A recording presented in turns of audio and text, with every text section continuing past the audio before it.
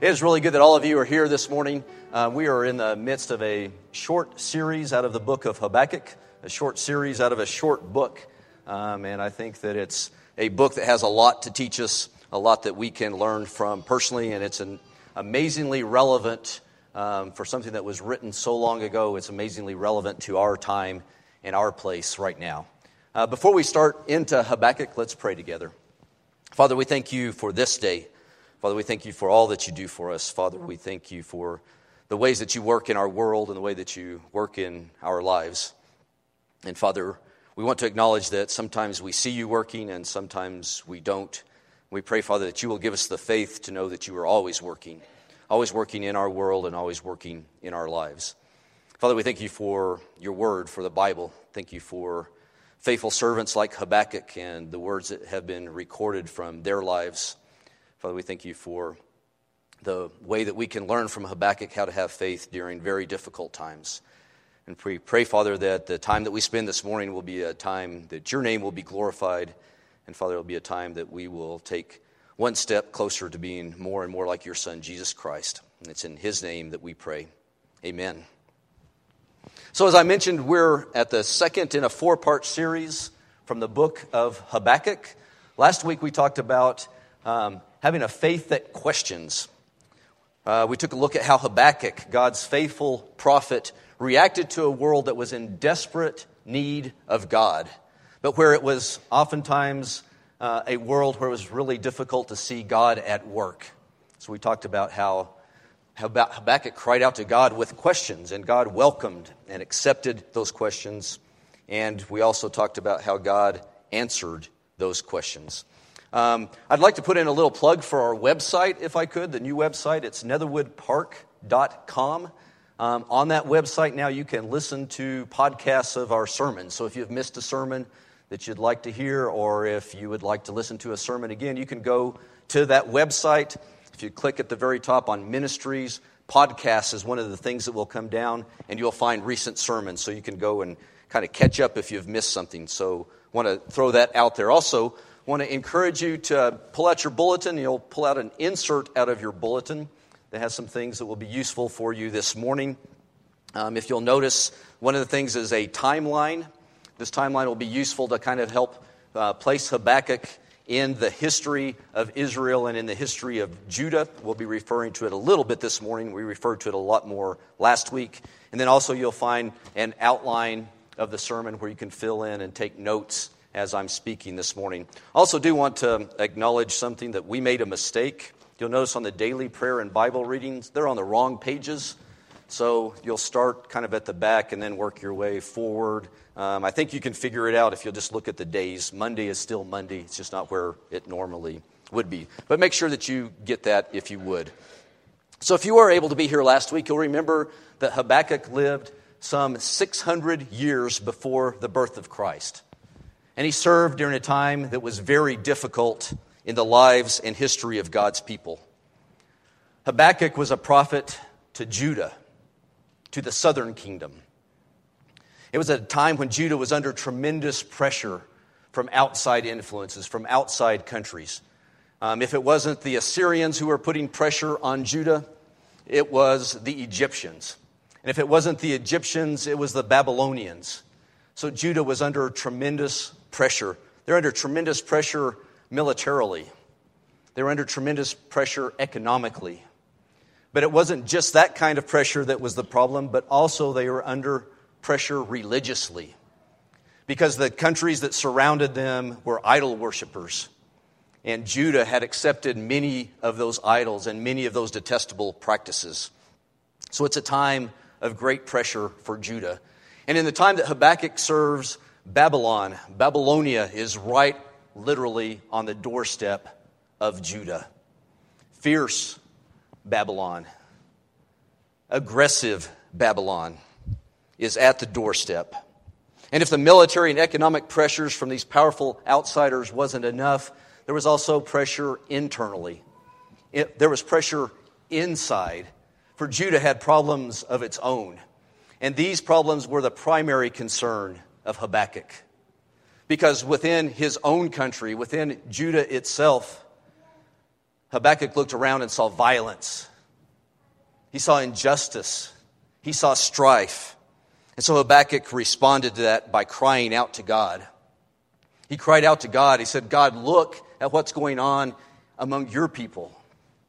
And God, how long is it before you do something about this injustice, about the violence, about the strife, about the conflict? And remember, this is also a time when Judah is more isolated than they've ever been. Because the northern kingdom has fallen. Israel is gone. The people have been deported. And so Judah is isolated. It's just them. And they're not a very large country, and it's not a very large group of people. And they're under tremendous pressure. And that's the working environment of Habakkuk. If you bring up the map real quick, just to kind of set us where we are, this is Habakkuk's world. This is the area that Babylonia is dominating during the time of Habakkuk. And Judah is one little piece in a large geographic area under the influence of Babylon.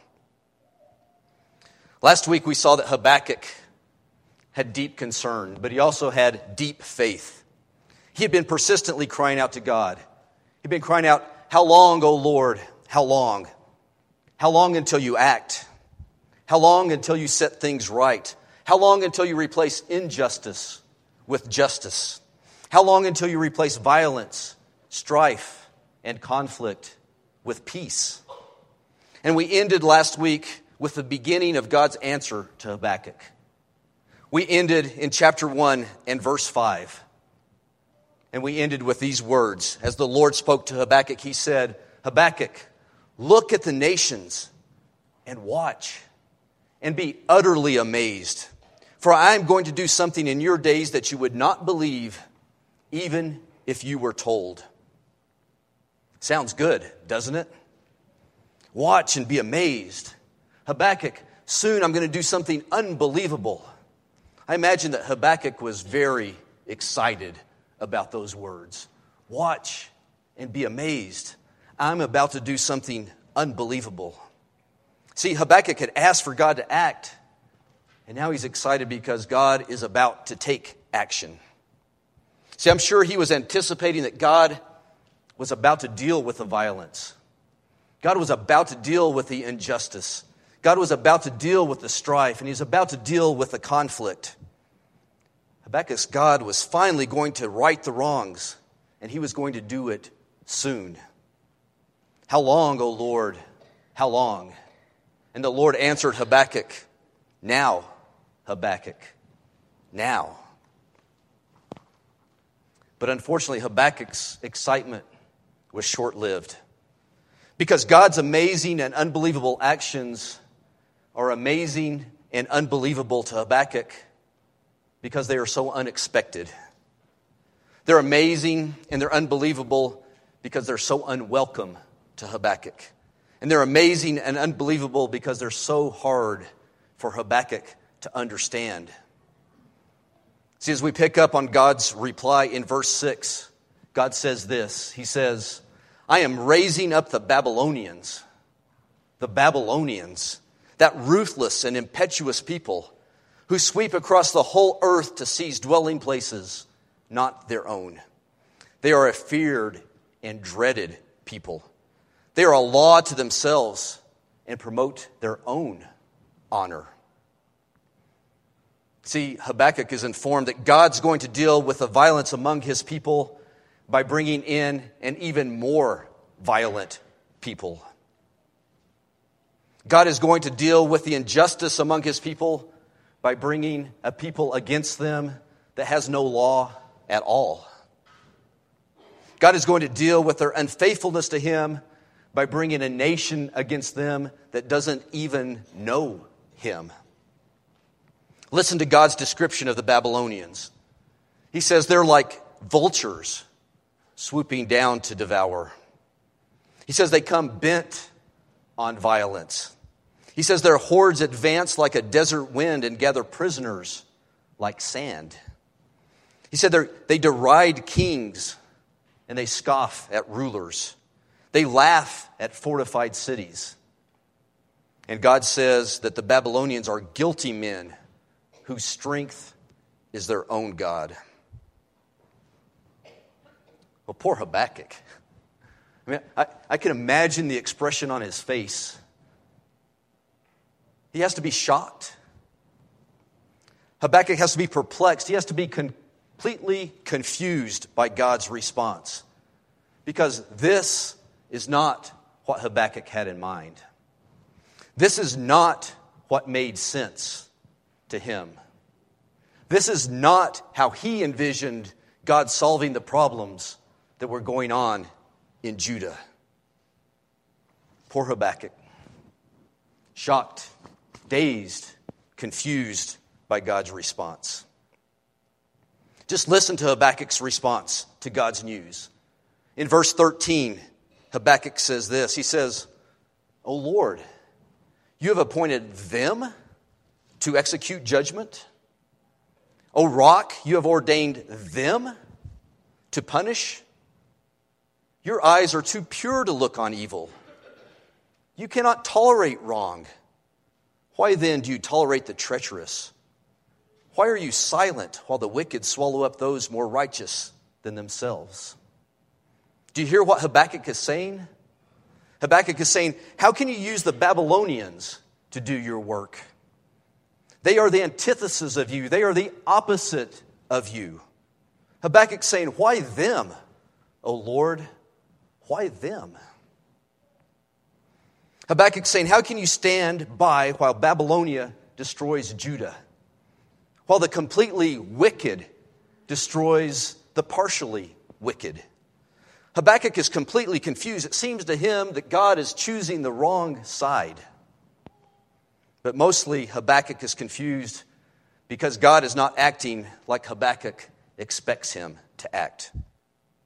And that brings us to our key point this morning, the point that I want to make sure that we all understand and we all live with. It's this.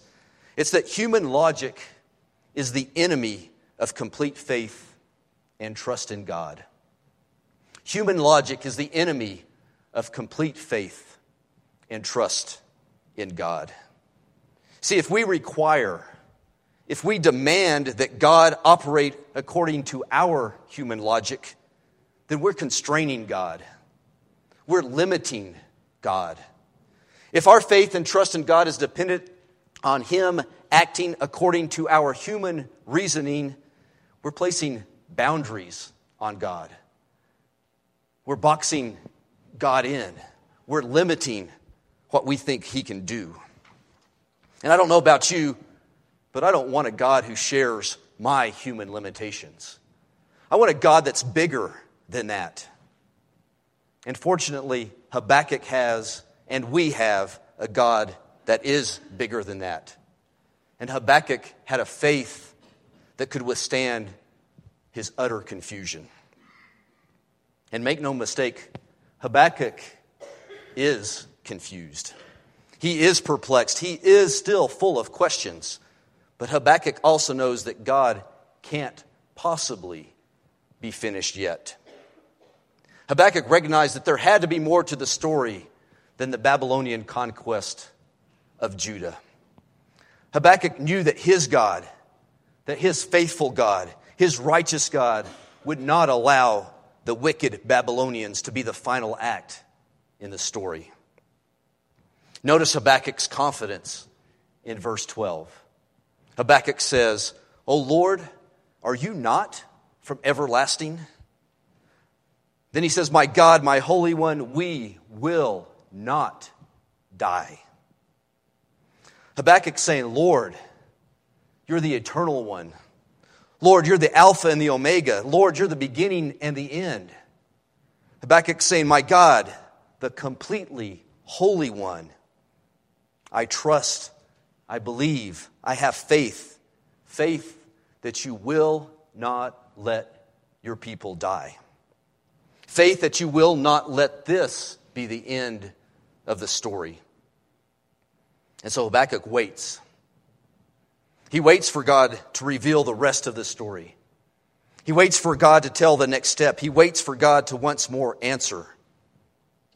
We can read in chapter 2 and verse 1. Habakkuk says this. He says, I will stand at my watch and station myself on the ramparts. I will look to see what he will say to me and what answer I am to give to this complaint. You see, Habakkuk didn't know what to tell the people of Judah. He didn't know what to tell them because what God had promised was going to happen with the Babylonians simply didn't make sense to the people, and it didn't make sense to their prophet. So Habakkuk once more waited for God's reply. And God did reply. He replied first by counseling patience. In verse 2 of chapter 2, God says this. He says, the revelation awaits an appointed time. It speaks of the end and will not prove false. Though it linger, wait for it. It will certainly come and will not delay. God's counsel is wait, Habakkuk. Wait, Habakkuk. The rest of the story will come when it's time for it to come. Even if it seems like things are moving slowly, wait, Habakkuk. The rest of the story is definitely coming, and it will come at exactly the right time. And then, after counseling patience, God deals with Habakkuk's confusion. He deals with his confusion by revealing his opinion of and by revealing his plans for the Babylonians. Chapter 2 is devoted mostly to that. God telling Habakkuk what he has against the Babylonians and what's going to happen to them. Unfortunately, we don't have time to read all of that, but I'll summarize it for us this morning. See, God in great detail presents his case against the Babylonians. He talks about their greed. He talks about their arrogance. He talks about their injustice. He talks about their violence. He talks about their idolatry. And he acknowledges that Habakkuk is exactly right. Habakkuk has it exactly right. These people, the Babylonians, are incredibly evil people. And he promises Habakkuk that as evil people, they will not endure. They will not last. Because they are evil, he promises that the tables will be turned.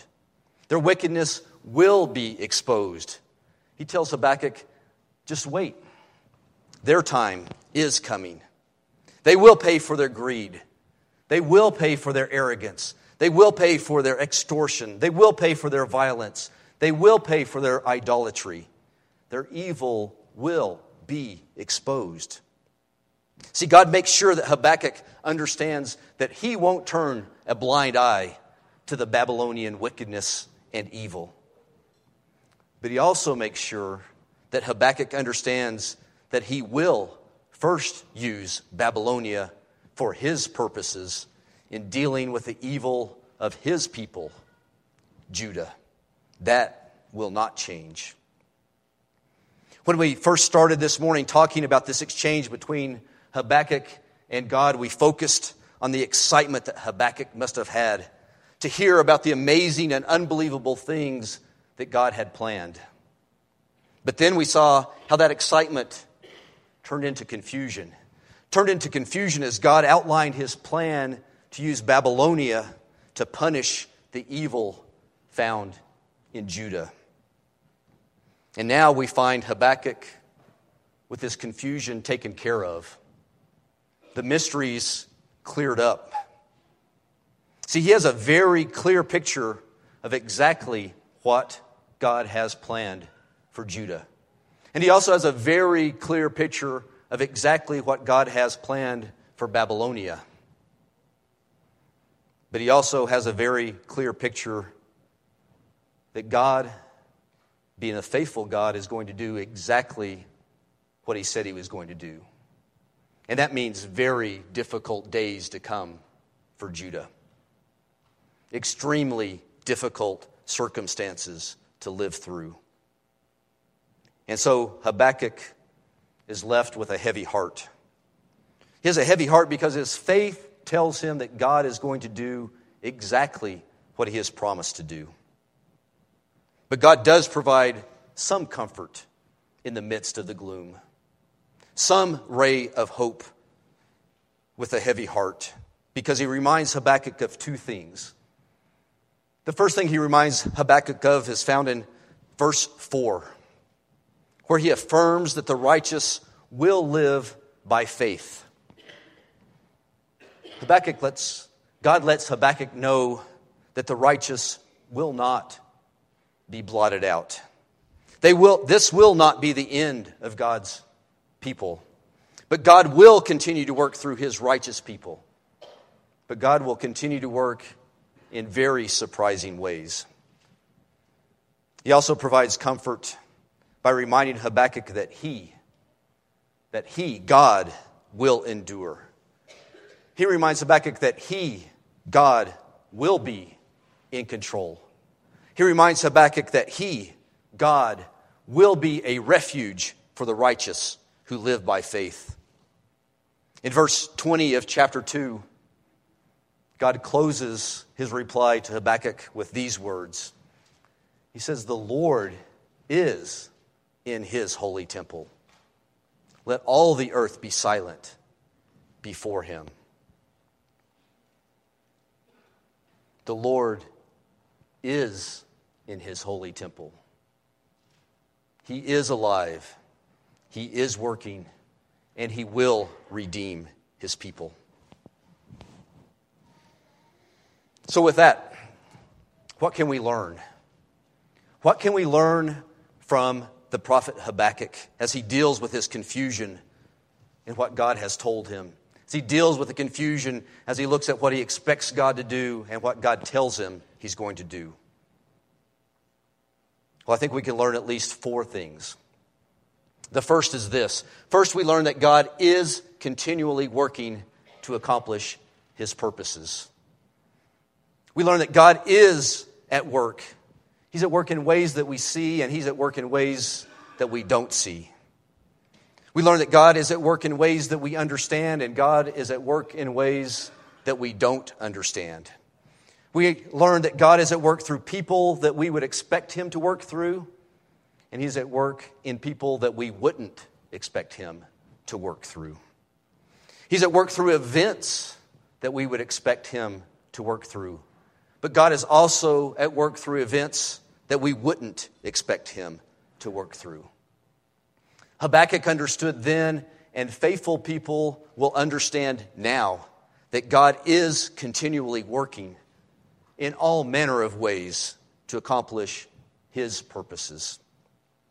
Well, the second thing that I think that we can learn from Habakkuk this morning is that God often chooses to work in ways that may make us very, very uncomfortable. Let me ask you a question. What's your equivalent of Babylonia?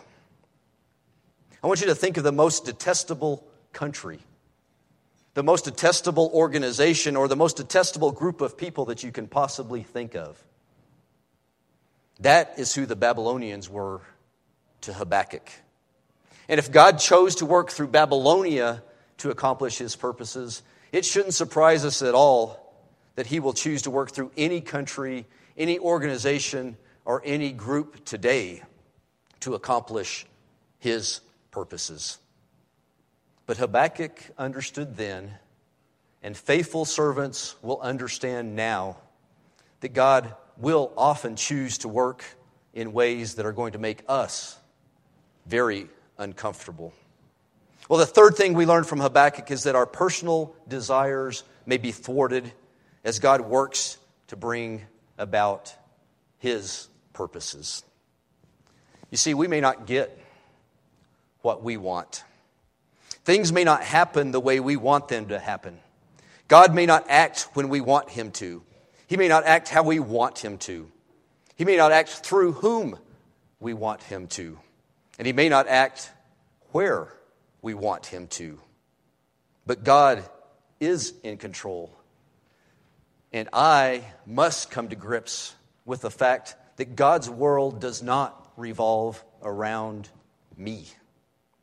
See, Habakkuk understood then, and faithful servants understand now, that our personal desires may be thwarted as God works to bring about his purposes. And finally, I think we learn from Habakkuk that faith during confusion requires accepting that God's plans and purposes are beyond human understanding. God's plans and purposes are beyond human understanding. God's plans are bigger than our plans. God's purposes are greater than our purposes. God's understanding is deeper than our understanding. God's vision reaches further than our vision. God's ways are not our ways. See, Habakkuk understood then, and faithful servants will understand now, that faith in the midst of confusion requires us to accept that God's plans and God's purposes are beyond our human understanding. So what do we do with this? What can we do right now? What can we take away from what we've learned from Habakkuk and put into our own lives right now? Well, again, I'm going to suggest 4 things that I think each of us can do now. The first thing I want to suggest and encourage is for all of us to give to God what He already owns.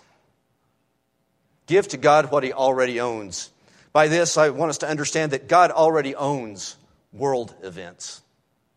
God already owns national events. God already owns local events. I'm afraid that we expend way too much energy. We spend way too much time in worry. We devote way too much anger, way too much confusion. We engage in way too much strife over things that we have little, if any, control over. Give to God what He already owns, what He already controls. He owns the Middle East. I suggest we let Him have it. He owns Washington. I suggest we let Him have it. He owns Santa Fe. I suggest we let Him have it. He owns Albuquerque. I suggest we let Him have it. You know, we talked about last week, and I want to reiterate, by all means, call out, cry out, pray out to God about the state of the world. Cry out to God about the state of the nation. Cry out to God about the state of our state. Cry out to God about the state of our city. But cry out to God and give Him what He already owns. Have faith that He's already working in each one of those situations to accomplish His purpose.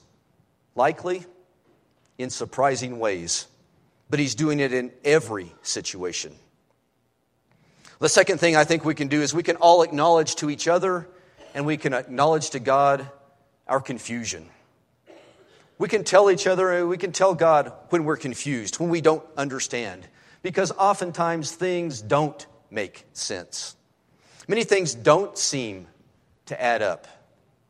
Things frequently aren't the way that it seems like they should be. You know what? That's okay. This world can be a confusing place. There's no value at all in pretending that it's not a confusing place. Take your confusion to God. But when you take your confusion to God, remember and acknowledge and understand that while He accepts and welcomes your questions, He also has other expectations of you. And that's the third thing that I want to mention that I think we can all do. And that's to acknowledge and affirm His sovereignty. The world is God's, as is everything that's within it. We must all acknowledge and worship God as Master. Acknowledge and worship Him as King, as Creator, as Sustainer, as Lord. We need to recognize and affirm that our God is sovereign. He is the King. And finally, I think we can all choose to be patient. A difficult thing to choose and a difficult thing to do. But we can learn from Habakkuk and apply in our lives the choice to be patient. To be patient when His answer to us is patience. You know, we're fond of saying that we have to accept the fact that sometimes God's answers to prayer is no. And I believe that's true, that God sometimes answers prayer no. But I believe that at least as frequently, if not more frequently, His answer to our prayers is patience, is wait. And not just wait, but wait on me. God calls on us to wait on Him with patience. We must have faith that God is working to accomplish His purposes. He is working to make things right, but He's working in His time. And it's our task to wait faithfully and to wait patiently, knowing that our God will act in exactly the right way at exactly the right time. So that's my invitation today. My invitation is this: in the midst of our confusion, but in complete faith and trust in God, that we all give to God what He already owns. But we also acknowledge to each other and to God that what's going on is often confusing and difficult to understand. But in the midst of that, we affirm that God is sovereign. We affirm that He is King. And then we wait patiently for our King, for our sovereign, to answer us in His time, in His way. Our desire is to be of service to you. And I want you to know if there's any way that we can be of service, we'd like for you to let us know about that. You can do that in a variety of ways. We are going to stand and sing a song in a moment. You could walk to the front and let us know how we could be of service to you. Or you can walk towards the back, through the doors back there, and you'll have someone who can show you to room 104, and a couple of our elders will be back there, waiting to talk to you, waiting to pray with you, waiting to serve you in how you need to be served. But if we can help in any way, we invite you to do one of those two things while we stand and while we sing.